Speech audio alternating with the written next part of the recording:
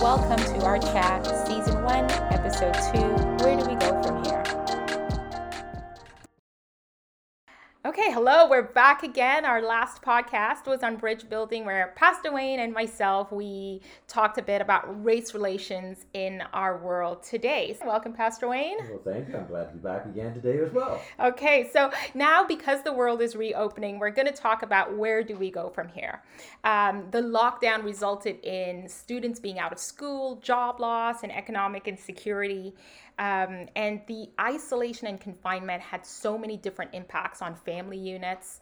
Some families thrived in that they were able to reconnect on deeper levels, especially since all of their extracurricular activities were removed, and others were like barely surviving. You know, we got reports of from a social service agency that domestic abuse cases in certain regions went up by 300%. Students were unable to go to school, so teachers weren't able to identify child abuse cases. So some families were probably barely surviving through this all. The pandemic, our lockdown looked different for so many different families. You know, it's interesting. I was just at one of the fast food places in Aurora just a few days ago, and I really tried to purposely reach out to him. People are really open. I've discovered that they will talk if we ask them how they're doing and how is this affecting them. That's a great leeway in to talk to people. And so this guy who otherwise we really probably would have no conversation, launched in and talked about, and we've been talking about this over the last number of weeks, even months, and he began to list in Aurora all the restaurants that had gone out of business. And he rolled off about 6 or 7. I only knew about 2 or 3 of them. Wow. And some of them I really like. It's like, no, not that one. Yeah. And he listed about 6 or 7 off the top, right off the top of his head, of restaurants that have closed. And I said, well, are they just closed because, you know, they have no place to go outside and eat? And he said, oh no, they're closed. They could not manage this shutdown for this length of time. And he even said for himself that with the CERB and the government giving subsidies, that none of his workers want to come back because they can make virtually the same amount of money on that and they don't have to do anything. And so he is working all the days, all the shifts.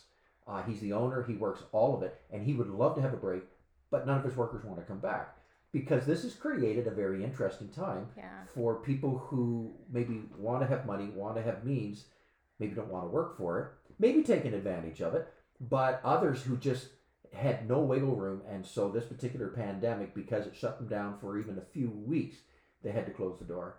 So this has really impacted people, and it really hit me when this guy was sharing this. We made the decision to reopen our church building. We knew that church would always look a little different, right? We knew that the changes that we experienced to date, the things that were required of us moving forward, would change the way we gather. And our last three messages, you focused on reset, repurposed, and retool. Tell us a bit more about that. Well, you know, that was kind of the conversations that were taking place. Was we hit this big bump in the road, and are we going to try to figure out maybe why the bump's there instead of just going over it and continuing on thinking there's no more bumps?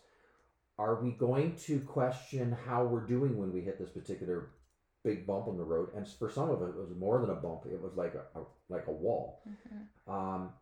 And to figure out, is God for us or against us? Is this a work of the enemy and we just need to rise up against it?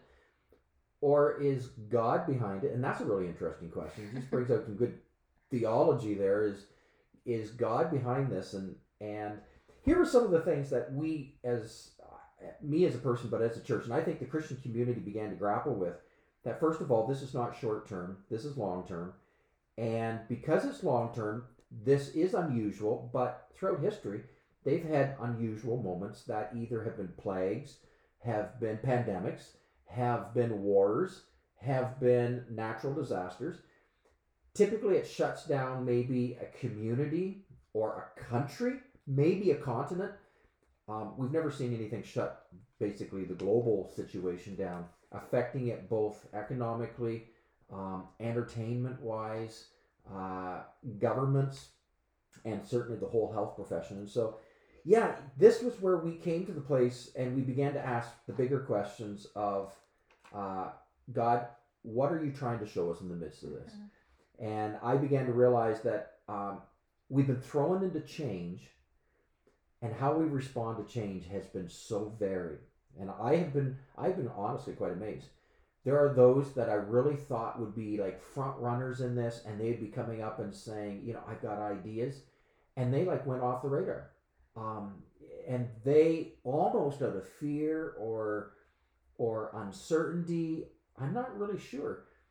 They really didn't rise up to come up with some solutions as to what we're to do now next. And then others were quite amazing. Others, on the other hand, looked at this and says, I think this is a tremendous opportunity of God. And so what can I do? What's God saying? And I want to be in the middle of it. So I found this quite interesting, and I don't know, maybe you found that as well. And I think because it's so unknown to everyone, right? I laugh because the buzzword, I said to Robert, what's going to be the word of the year? And I think it's going to be unprecedented, because I think that's the word that everyone was saying.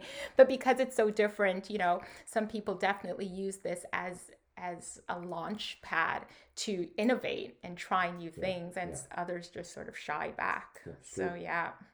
I was looking at uh, in the middle of this, I kind of went back and began to study changes in church history, changes in biblical history, and I came to the word revival, because the word revival comes from a word vital, and vital means life signs. So if you're in a hospital, what you don't want to hear is we've lost the what are their vitals, and if life has been lost, then the vitals stop. If life is continuing to exist, they have vitals.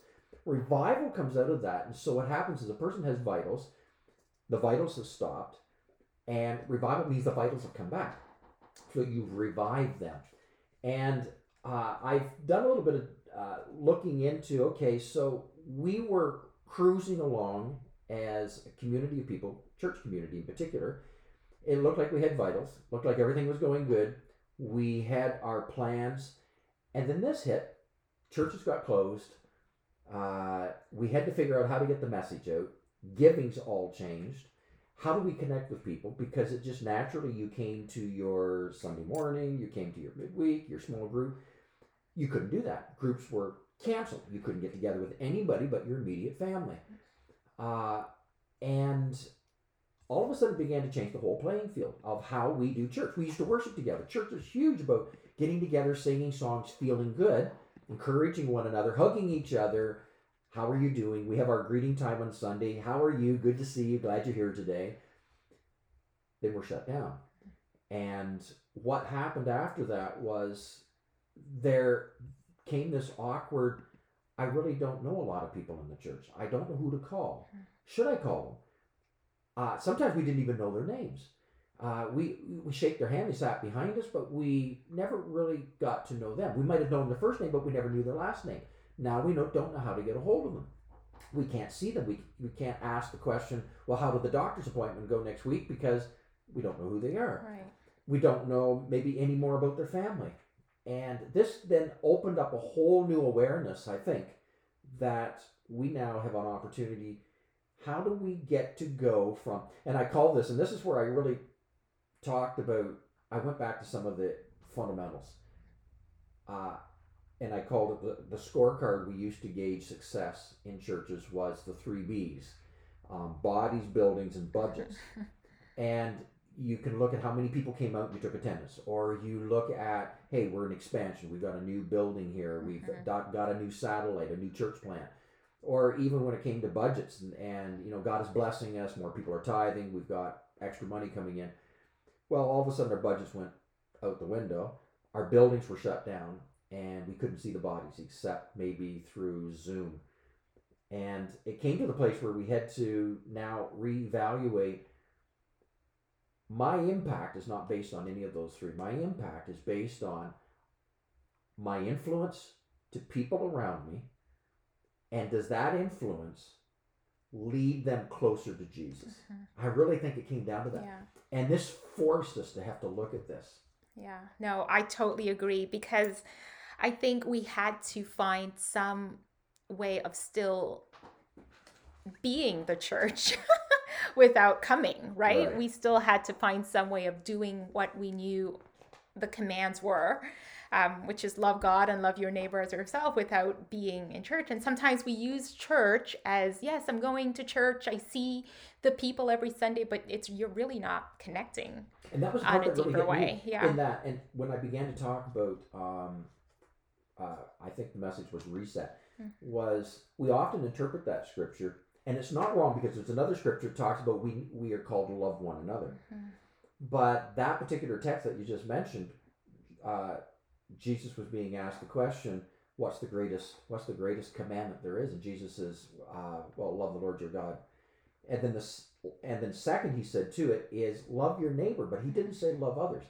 Because sometimes when we just love others, we don't have a face, we don't have a name, we don't have a neighbor, we don't have a coworker, we don't have my child's parent.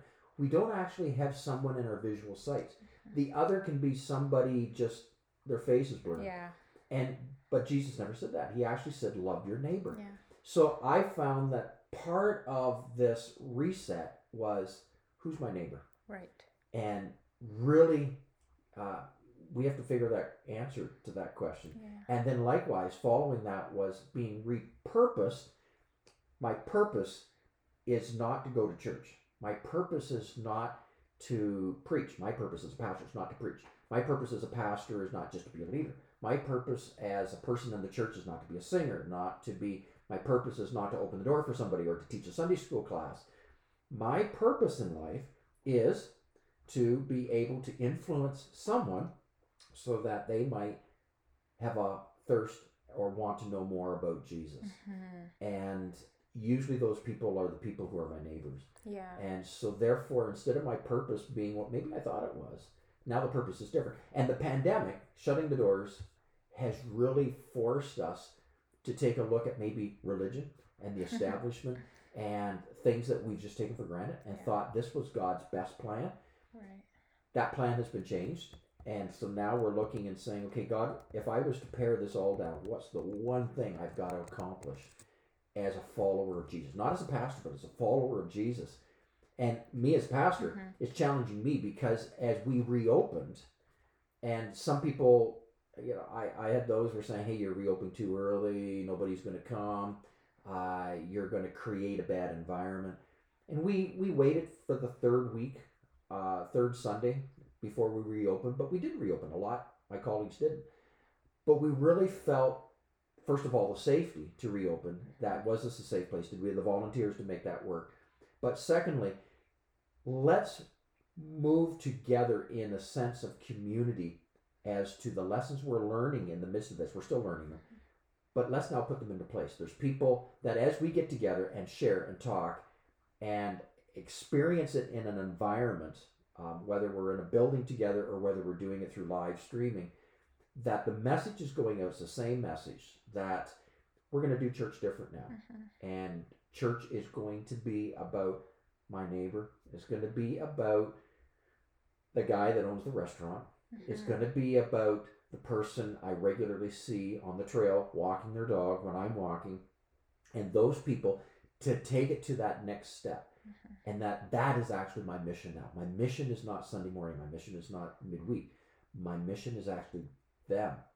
And how am I going to step into that? Yeah, and how you're going to live out the words that we read and not just read about people who did it years ago, right? It's like, what can I do? Like, what could be my story? And I know you have some interesting things to say about younger people sort of stepping into change and stepping into situations to that has bring been change. It with when you think about big reversals in biblically, Joseph is one. He probably one of the earliest ones.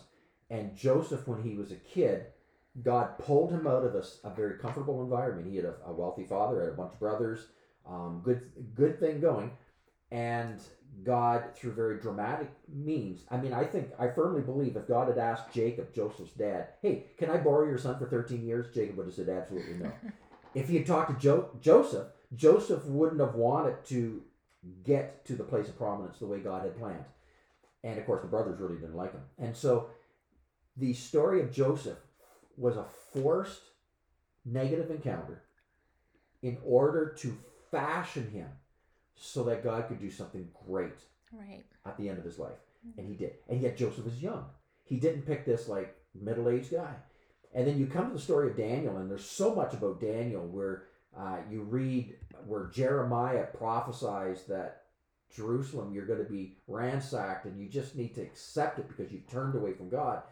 And all the leaders refuse to listen. And then comes along Ezekiel, and Ezekiel comes into that and says the same thing. Ezekiel the prophet lives through the ransacking. The people are taken out of Jerusalem. There's horrible deaths take place. And then you have Daniel, who is one of these young guys that God raises up in the land of captivity.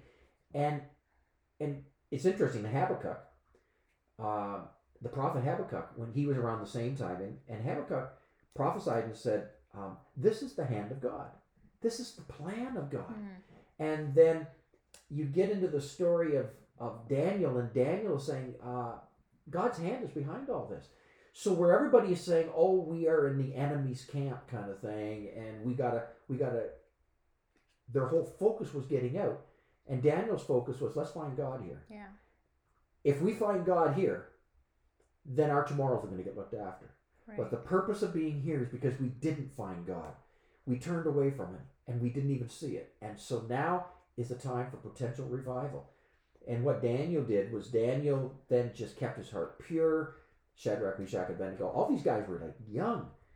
And so I just have this theory that could this day and age in this pandemic, God is going to use us older ones, and I put myself in there, to help pass the baton and mold and train the younger ones who will really see this as their moment. This is their day. And what that means is a new thing, but the new thing is really an old thing. Yeah. And the old thing is getting back to what God planned, getting Yeah. back to the people we play soccer with, the people that we work with at the fast food restaurant, the people that we shoot hoops with. All those people are the people that God has put us into the path of. They are our mission, and we are his ministers. And maybe we have a tremendous opportunity, instead of the ministers being pastors who graduate from Bible college, and I don't diminish that because I'm one, but the ministers are every single individual who is a child of God, who has an opportunity to minister to somebody just by being a help, giving them food. And I want to throw this back to you, Pastor Trish, because you and Robert really stepped into this one. Yeah. You looked at this as an opportunity to serve people. And I'm interested because I really think this is where God is trying to wake us up. How's that going? What stirred your heart to really take it up a few notches in helping people and reaching out to people and saying, I care enough for you. Here's what I'm going to do. Again, these actions. Well, I think, that's always been our heart, really. It's just helping people. So I think for this was difficult for us just because we're so accustomed having people around our table and sharing those meals with us and all of that. So that was tricky.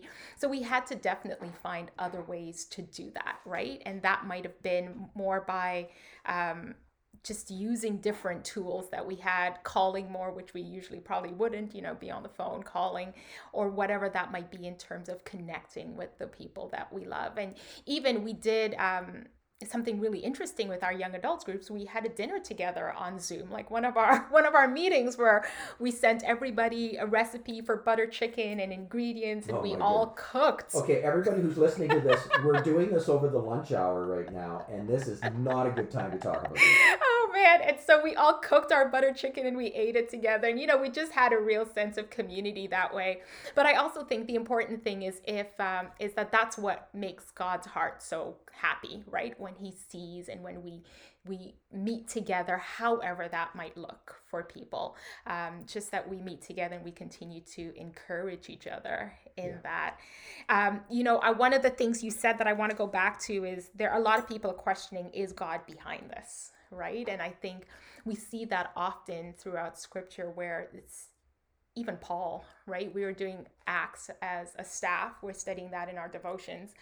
And he ran into negative situation against negative, like stoned, beaten, the works.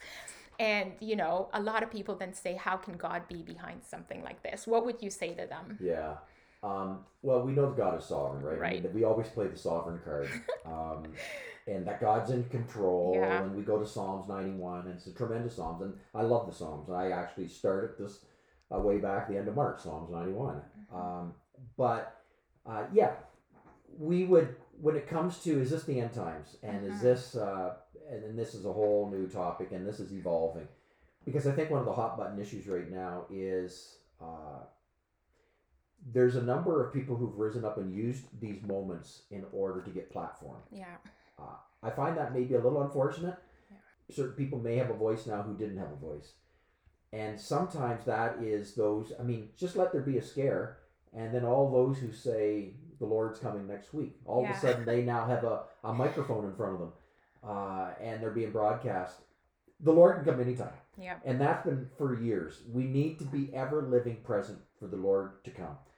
Is this one of the final things from the book of Revelation? Well, the honest answer is Bible itself says we won't know. Yeah. The whole point of Revelation is not to try to figure out the day or the hour. The whole point of Revelation is to keep Jesus central in our life. And when moments come in our life where there's a reversal, is the moment for us to dial back and get Jesus back into the center. We can never lose doing that. We don't have to try to figure out who's behind it, we just need to make sure we get Jesus dialed back into the middle. So, have we been praying? Have we been reaching out to the people around us and loving on them? Have we ourselves compromised in areas and let some spiritual disciplines drop, that now in the time of these difficulties we realize, oh, this is an opportunity for me to put those things back in place. Maybe even put some brand new things in place. So based from the Bible, book of Revelations, or even the book of Daniel, Daniel talks about a lot of the tribulations, what will take place in the final days. And my caution is don't go there, because people have gone there throughout history.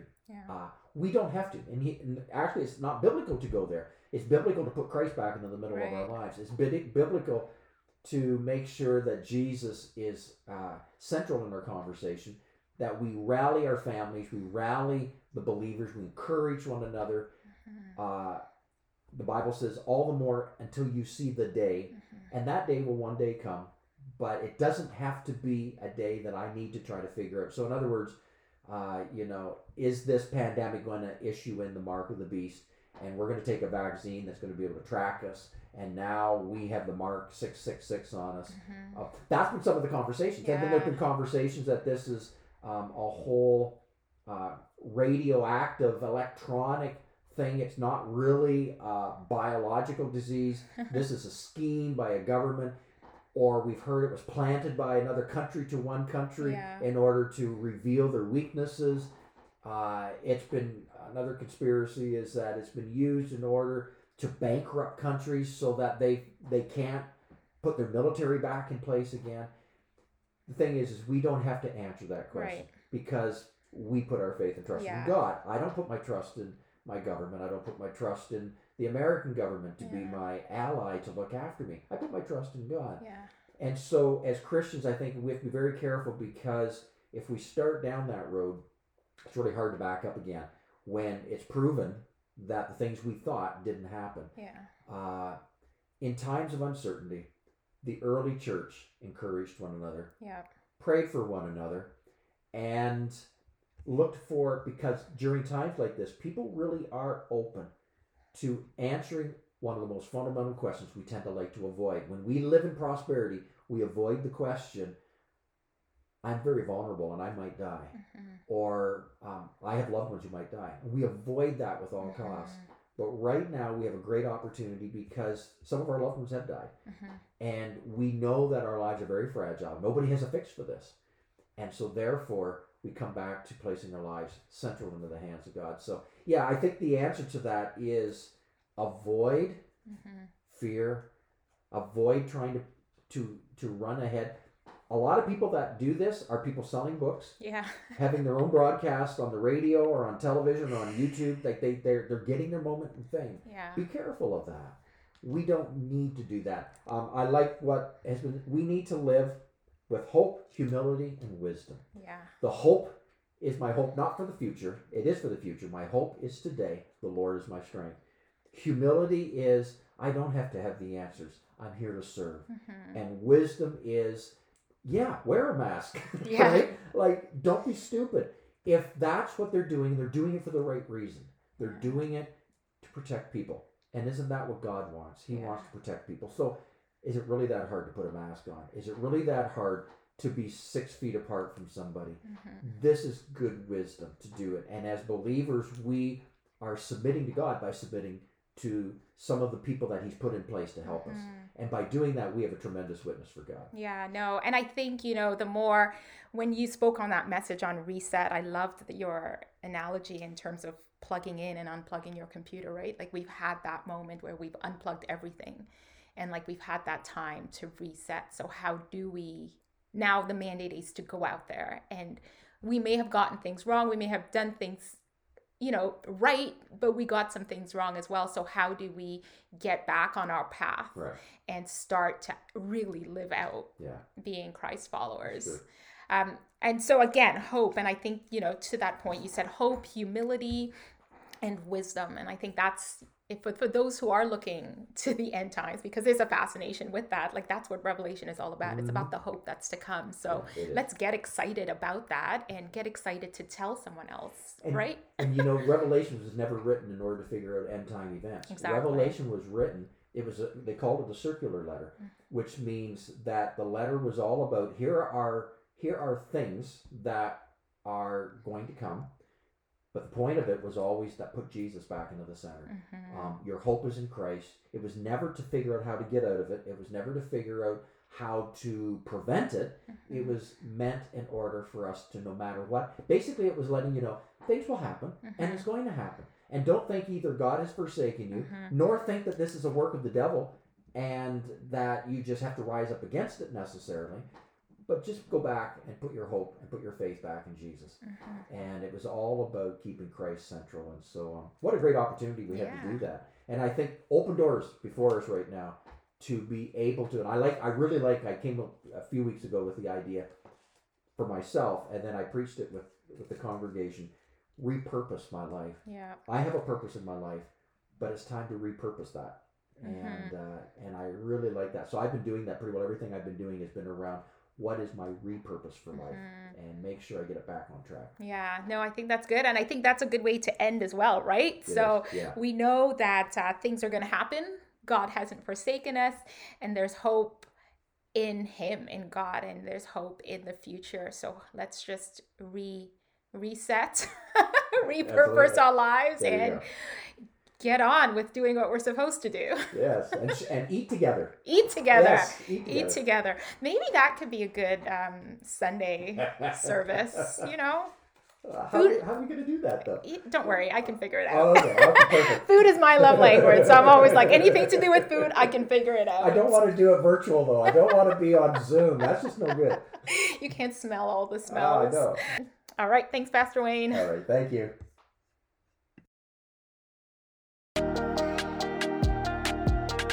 Thank you for listening to our chat. We encourage you to prayerfully consider how you can reset and fully live out your purpose.